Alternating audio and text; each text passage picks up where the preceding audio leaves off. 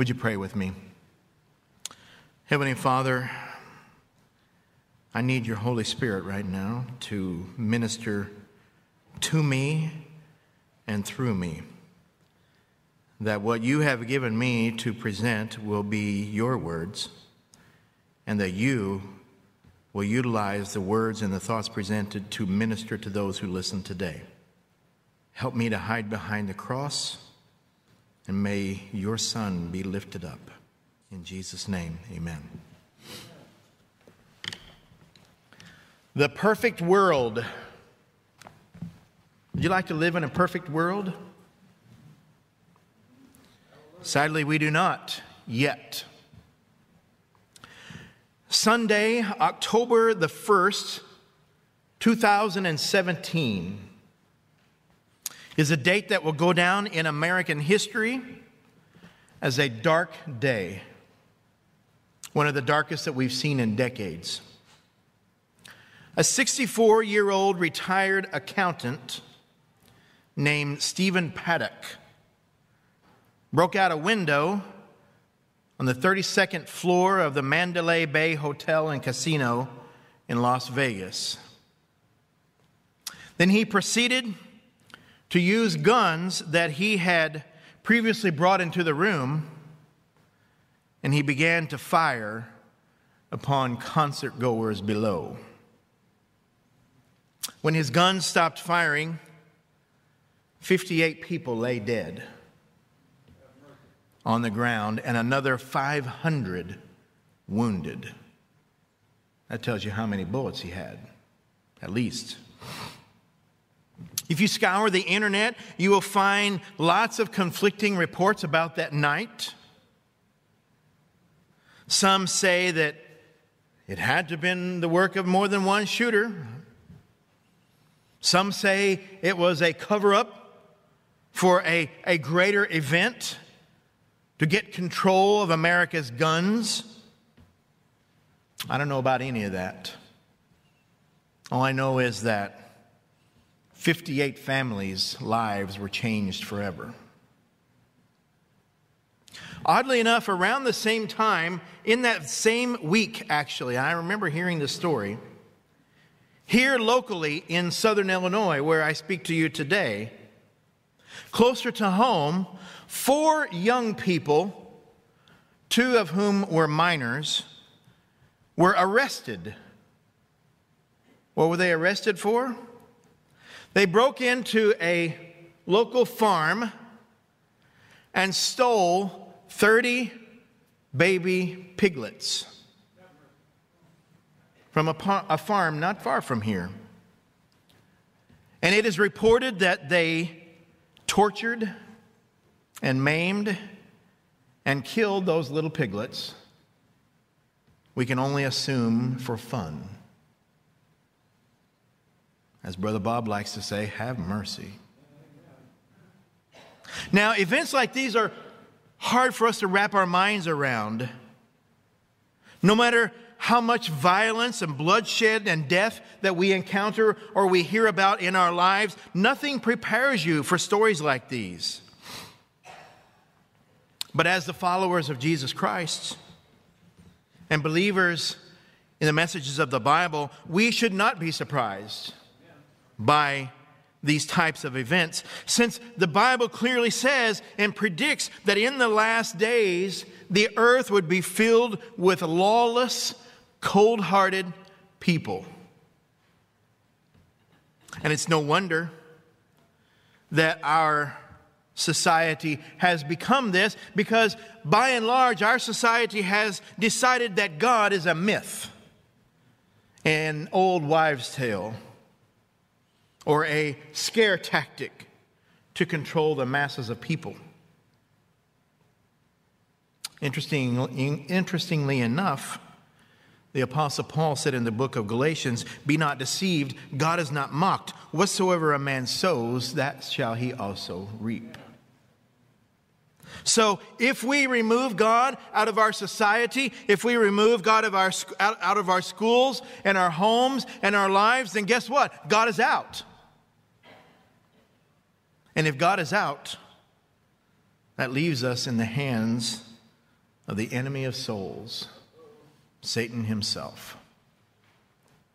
I want to share with you a paragraph that I want to use as a springboard from the book Prophets and Kings, page 277. I hope that you can read it. Now that I see it, I could have made the print a little bigger, but I'm going to read it as well if you're not able to see it clearly. And it says, "The time is at hand when there will be sorrow in the world that no human balm can heal. The Spirit of God is being withdrawn. Disasters by sea and by land follow one another in quick succession. How frequently we hear of earthquakes and tornadoes, of destruction by fire and flood, with great loss of life and property. Apparently, these calamities are capricious outbreaks of disorganized, unregulated forces of nature, wholly beyond the control of man. But in them all, God's purposes may be read. They are among the agencies by which he seeks to arouse men and women to a sense of their danger." I would be willing to bet that you personally know people who are in danger today, right now, because the Spirit of God is being withdrawn. And if the Spirit of God is being withdrawn, then that means that somebody is standing ready to move right in and snatch God's people away. That old devil, Lucifer, the red dragon, you might say, Satan. And he's there just waiting to jump at the opportunity. Go with me to the book of 2 Timothy, chapter 3. 2 Timothy, chapter 3. A very familiar passage of Scripture that we have read.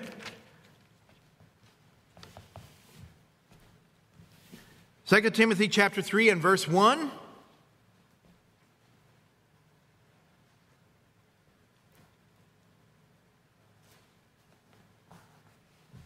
I have to apologize to our audio-video crew. I may have forgotten a hyphen between the 1 and the 5 when I sent it to them. My apologies, but they're quick on their toes. Thank you very much. "But know this, that in the last days," question, are we living in the last days? How do we know? We're getting ready to read it here, right? We're getting ready to read that we know that we are in the last days. If you're familiar with that metal man in the book of Daniel chapter 2, a lot of people say, oh, we're living in the time of the toenails, right? That's how far down we are. "But know this, that in the last days, good times will come." Is that what it says? Perilous times will come. "For men will be lovers of themselves, lovers of money, boasters, proud, blasphemers, disobedient to parents, unthankful, unholy, unloving, unforgiving, slanderers, without self-control, brutal, despisers of good, traitors, headstrong, haughty, lovers of pleasure rather than lovers of God, having a form of godliness but denying its power, and from such people turn away." You ever watch the news?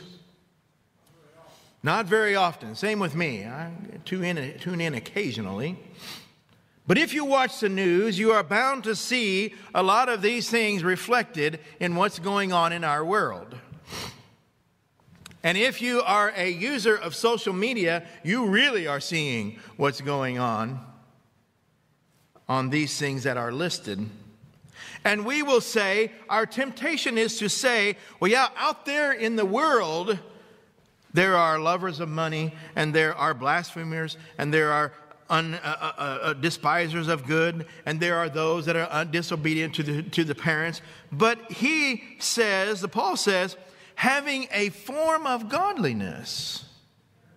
Do those people out there have a form of godliness? No. Where are the people who have the form of godliness? In the church. Not this church, right? Everybody say, no, not this church, right? But the church in general, right? Having a form of godliness, but denying the power. What power? Power to overcome all of these character traits that he just got through listing is what will be the state of people in the last days. Paul did not mince any words, and he says, you should not be taken off guard. The Bible clearly tells us what the last days will be like. And we can draw strength from this to say, yes, we are living in the last days. So in the wake of events such as what happened on that Sunday night in Las Vegas, situations like this leave us with more questions than answers. And there's a lot of finger pointing, and the blame game goes on. And this is what caused it, and that's what caused it, and this and that, and so on and so forth. Who's responsible? What was he thinking is the questions. How did he get those weapons? Was he acting alone? Is there more we don't know? In the aftermath of events such as these, the response of our society, of our governments, is to legislate more laws. Let's just pass more laws. And we'll make people be good, right? Can we make people be good? You might be able to make them sort of kind of walk a straight line, but there's a problem in here that we'll talk a little bit more about later. More control. More legislation, more investigations, more surveillance. And while they may not come out and say it, the world out there is looking for the perfect world. A world where children may lay down at night without the fear of being shot by a stray bullet. A world where an elderly person can go to the doctor without fearing of how to pay the bill. A world where families have enough income, which translates to enough to eat and enough to pay the household bills. A world where people do not hurt each other, but everyone is tolerant and loving to one another. A world where not even one child goes to bed hungry. But you know what? There is no way that imperfect beings can create this perfect world. We are the imperfect beings. And we, even with all of the goodness that we have in us, which is really not a lot, we as humankind cannot create a perfect world when we ourselves are imperfect. Wasn't it Jesus who said, "My kingdom is not of this world"? I did a little research and I went looking on the internet to see if I could find how many laws there are in the federal books in the United States. And do you know that I could not find one website that could give an accurate count of the number of laws in our land? Not one. Nobody knows. Nobody knows the number of laws that are on the books that are designed to make people do the right thing and be good and treat each other fairly with respect and honor. Nobody knows. Friends, the answer is not more laws. The answer is not more control. The answer is not more security, more background checks, more investigations, more legislation, for these do not address the real problem. Go with me to Jeremiah chapter 17 and verse 9. What is the real problem? Jeremiah 17 and verse 9 has the answer. The Bible says, "The heart is deceitful above all things and desperately wicked. Who can know it?" Friends, that's the problem. The problem is not out there. The problem is in here, right? The heart is deceitfully wicked. Even me. And probably even you too. That's just the state of who we are, right? That is the issue, the heart.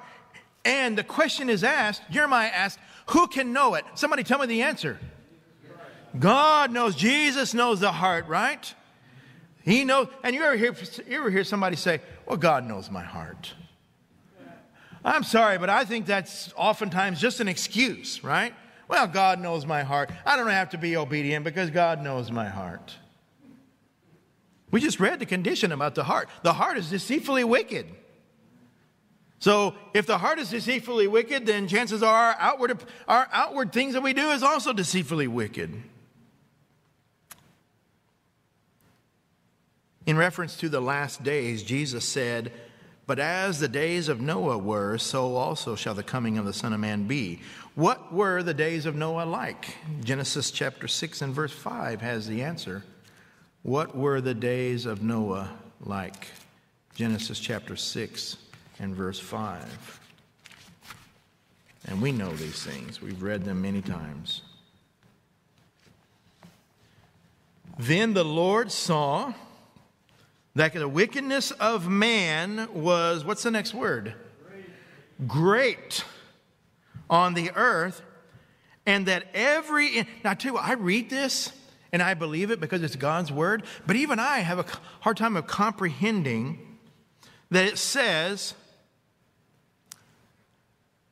that every intent of the thoughts of his heart was only evil continually.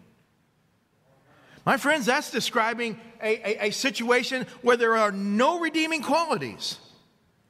None. If you will go out, I'm not recommending it necessarily, but if you go out on websites like YouTube and look at certain social media sites, I'm sorry to say that there are no redeeming qualities out there, which is like it was just before God destroyed the earth with the flood. Only evil continually. That's the problem with the human heart. The unconverted human heart is that it's only evil continually. Now, you might say, or someone might say, evil in whose eyes? Do you get to decide what is evil for you, and I get to decide what is evil for me? That's what the world would have us believe. Well, you've probably heard this. Well, that might be all right for you, but that's not right for me. Or maybe that's true for you. I've heard people say, my truth.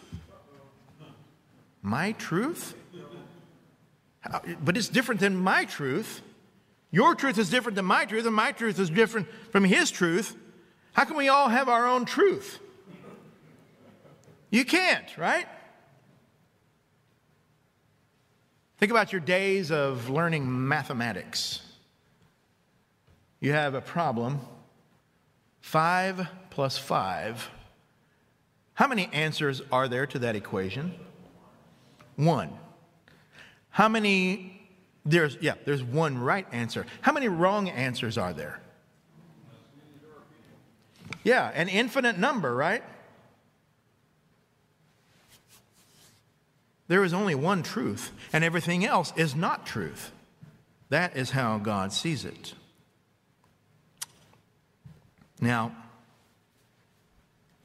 the problem that we live in today is that I'm going to say we as in church, but as humankind, we don't even agree on what evil is. We don't even agree as humankind on what wrong is and what right is. Some will say, well, that's okay for you, but not for me, or not for me, but it's okay for whatever. Doesn't the Bible say, woe unto those who call good evil and call evil good? And you know, when we read the passage that it said, and the Lord saw, and God saw, God is the one who decides what is right and what is wrong, what is evil and what is not. It is God. He is the true discerner of evil, and we are all in that boat. Now, unfortunately, many people today don't see themselves as evil or wicked, right? You know, some say, well, I'm a pretty good person. I don't hurt anyone. I love animals and children. I try to help old people, those who are fallen, you say. And we might even look pretty good in comparison to someone else. But how does God see us? Isaiah chapter 55. Isaiah chapter 55 tells us,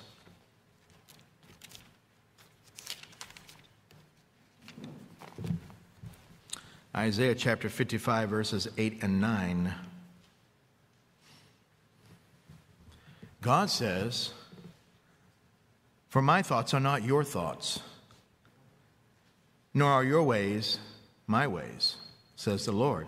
For as the heavens are higher than the earth, so are my ways higher than your ways, and my thoughts than your thoughts.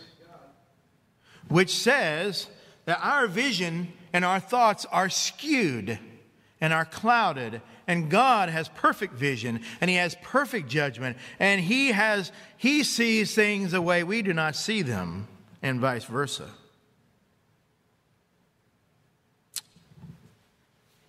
Furthermore, in Isaiah 64 and verse 6, He tells us, or that we see the words, but we are all like an unclean thing, and all our righteousnesses are like filthy rags. We all fade as a leaf, and our iniquities, like the wind, have taken us away. That's the state of humankind. Now, for the good part. The good part is that there is hope. There is hope for anyone who desires the hope. We know by reading the passages of Scripture that not all of humankind will be saved, but we are told through inspiration, whoever calls upon the name of the Lord shall be saved. I love this verse in Isaiah chapter 55 and verse 7. God has provided a remedy for our dirty, nasty, stained, sin-stained heart. Let the wicked forsake his way, and the unrighteous man his thoughts, and let him return to the Lord. And he will have mercy upon him and to our God, for he will abundantly pardon. I love that passage. Now, just based upon that passage alone, what is God's limit? He doesn't have any, it says. As long as someone is alive and breathing, there is hope. Amen? Probably many of us have turned our backs upon God many times. We thank God for the promise. If we confess our sins, He is faithful and just to forgive us our sins and to cleanse us from all unrighteousness. What a promise. As long as you can claim it, it is yours for the claiming. And I love this one. We're talking about that dirty heart. The answer is that we need a new heart. Ezekiel 36 and verse 26. I will give you a new heart. Think about that. Let's say that you bought a bought a house. And you saw that that house was really quite a wreck. And the foundation was not good. And the 2x4s in the walls were eaten up by termites.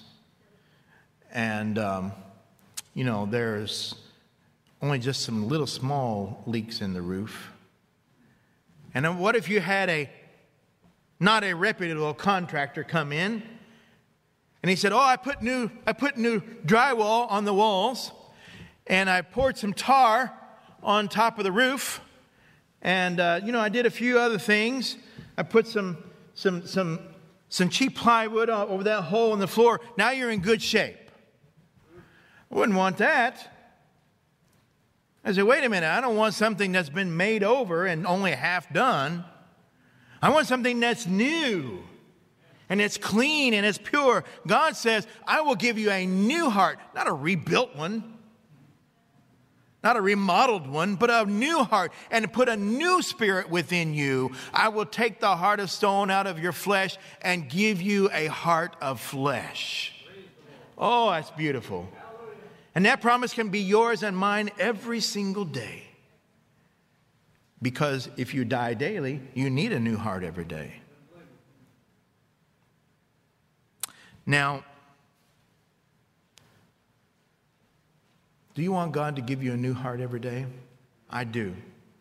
Some of us see our true condition,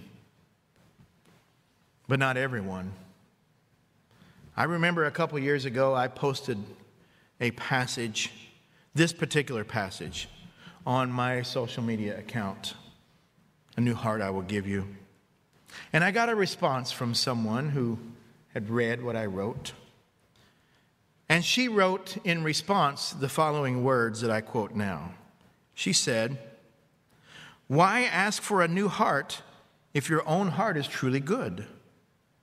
Most people in the world don't have an evil heart." I like to quote from Anne Frank, "In spite of everything, I still believe that people are really good at heart." It's so much more beautiful and loving and optimistic than all of that evil business. I just don't believe that most people are wicked. Some people become wicked, but I believe that people are good for the most part. Believing so makes me happy and at peace. End quote. I just say, bless her heart. Bless her heart.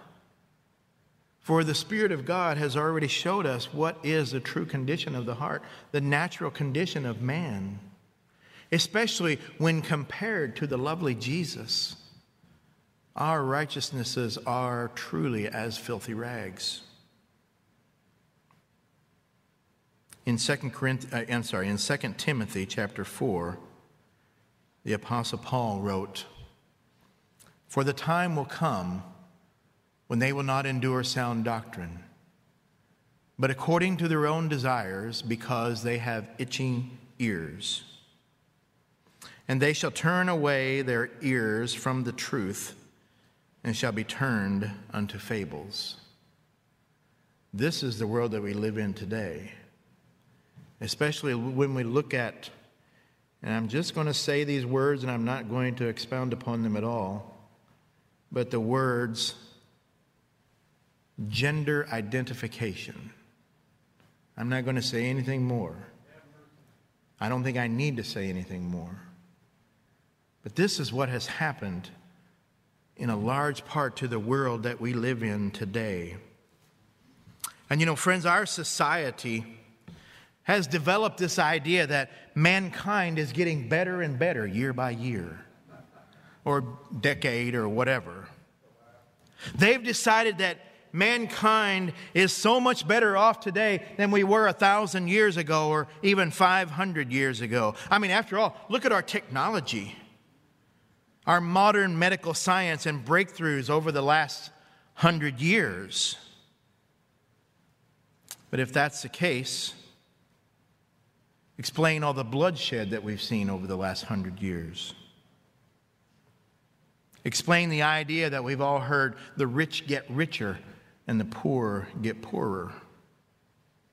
Explain why there are 10 times the number of laws on the books versus 100 years ago. Explain things like rising abortion numbers and overcrowded prisons and long unemployment lines.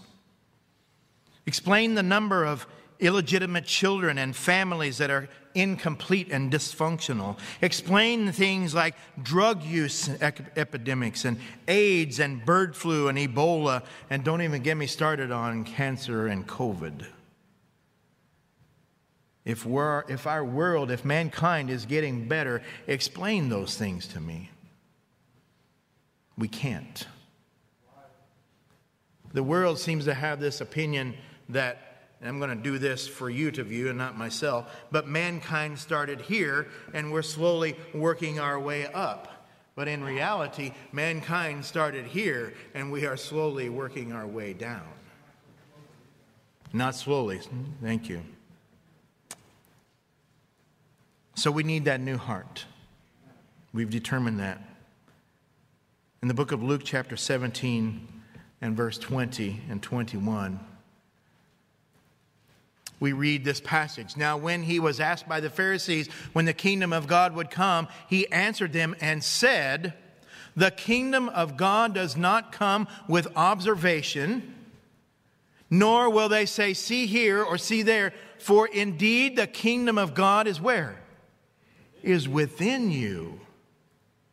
When the heart is regenerated, when we receive and we keep that new heart, the kingdom of God is within us. This is the start of the new world that we all seek.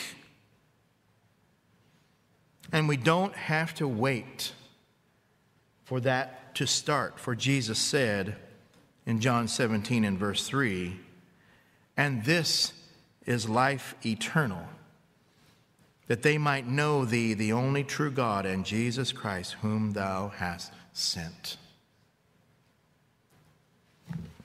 You see, Jesus didn't define eternal life as something that's off in the future, that has no way to measure it. He didn't say that it was something yet to be obtained. He says knowing God and walking in the will of God and in the presence of God is the beginning of eternal life. We can have eternal life today, right now. And as long as we, as the scripture says, hold fast, that no one takes your crown, right? Hold on to that eternal life. Don't let the devil come along and rip it away from you. The perfect world doesn't have to wait until Jesus comes and takes us home. It can begin here and now within us. Knowing God, living in the presence and the will of God, walking by faith and not by sight. This is eternal life, or at least the beginning of it. But what is the reality of what we actually look for? 2 Peter chapter 3. 2 Peter chapter 3, verses 12 through 15.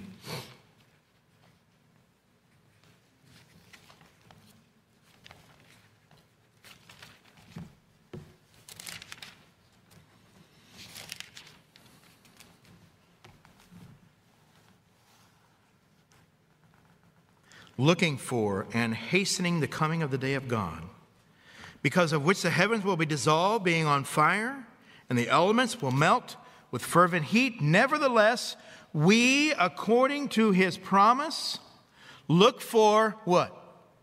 New heavens and a new earth in which righteousness dwells. Therefore, beloved, looking forward to these things, be diligent to be found by him in peace, without spot and blameless, and consider that the long-suffering of our Lord is salvation. We are looking for new, not rebuilt heavens, not remanufactured, not redone or patched or painted or repaired, but new heavens and a new earth. Jesus said, "Blessed are the meek, for they shall inherit the earth." Not this earth, though. Not the way it is now. I wouldn't want it. I wouldn't take all the money. I mean, you couldn't give me all the money to take this world as it is. A new heavens and a new earth wherein dwelleth righteousness. Why is righteousness there? Because the Lord Jesus will be there. God the Father will be there. And those who have been recreated in His character, in His image, will be there. And that's going to be us by faith. What kind of world is it that we long for? Hebrews chapter 11. I love this passage because it sums up the experience of those who died in the faith. Hebrews chapter 11, verses 13 through 16.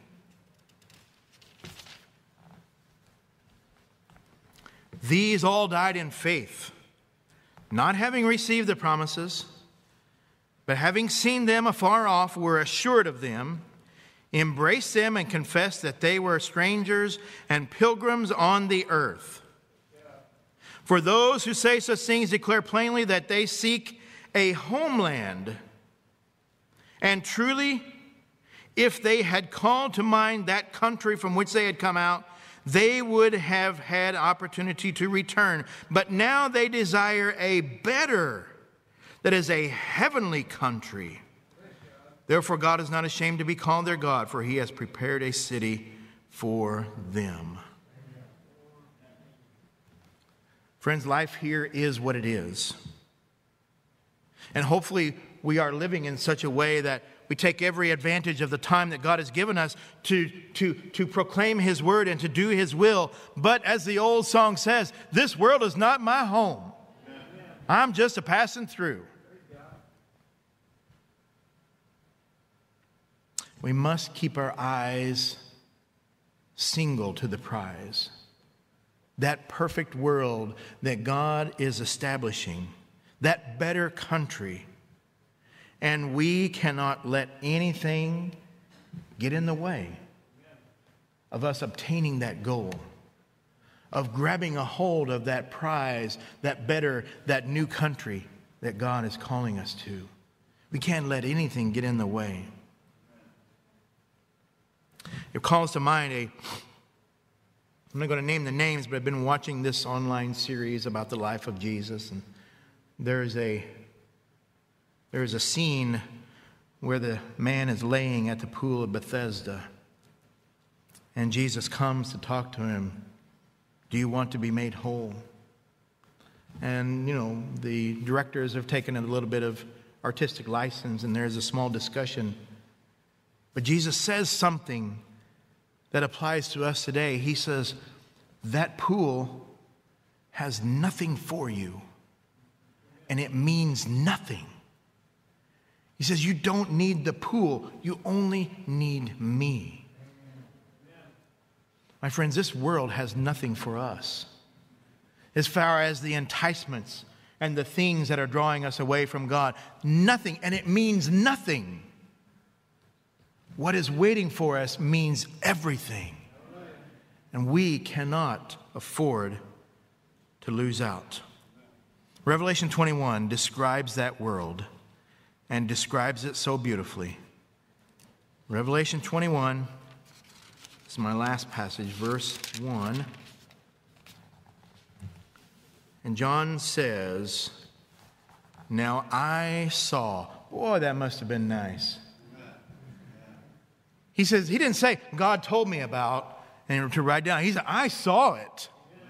I saw, and not that patched up heaven, not the one that the floors have been kind of swept and things have been mended and fixed. No. I saw a new heaven and a new earth. For the first heaven and the first earth had passed away, and there was no more sea.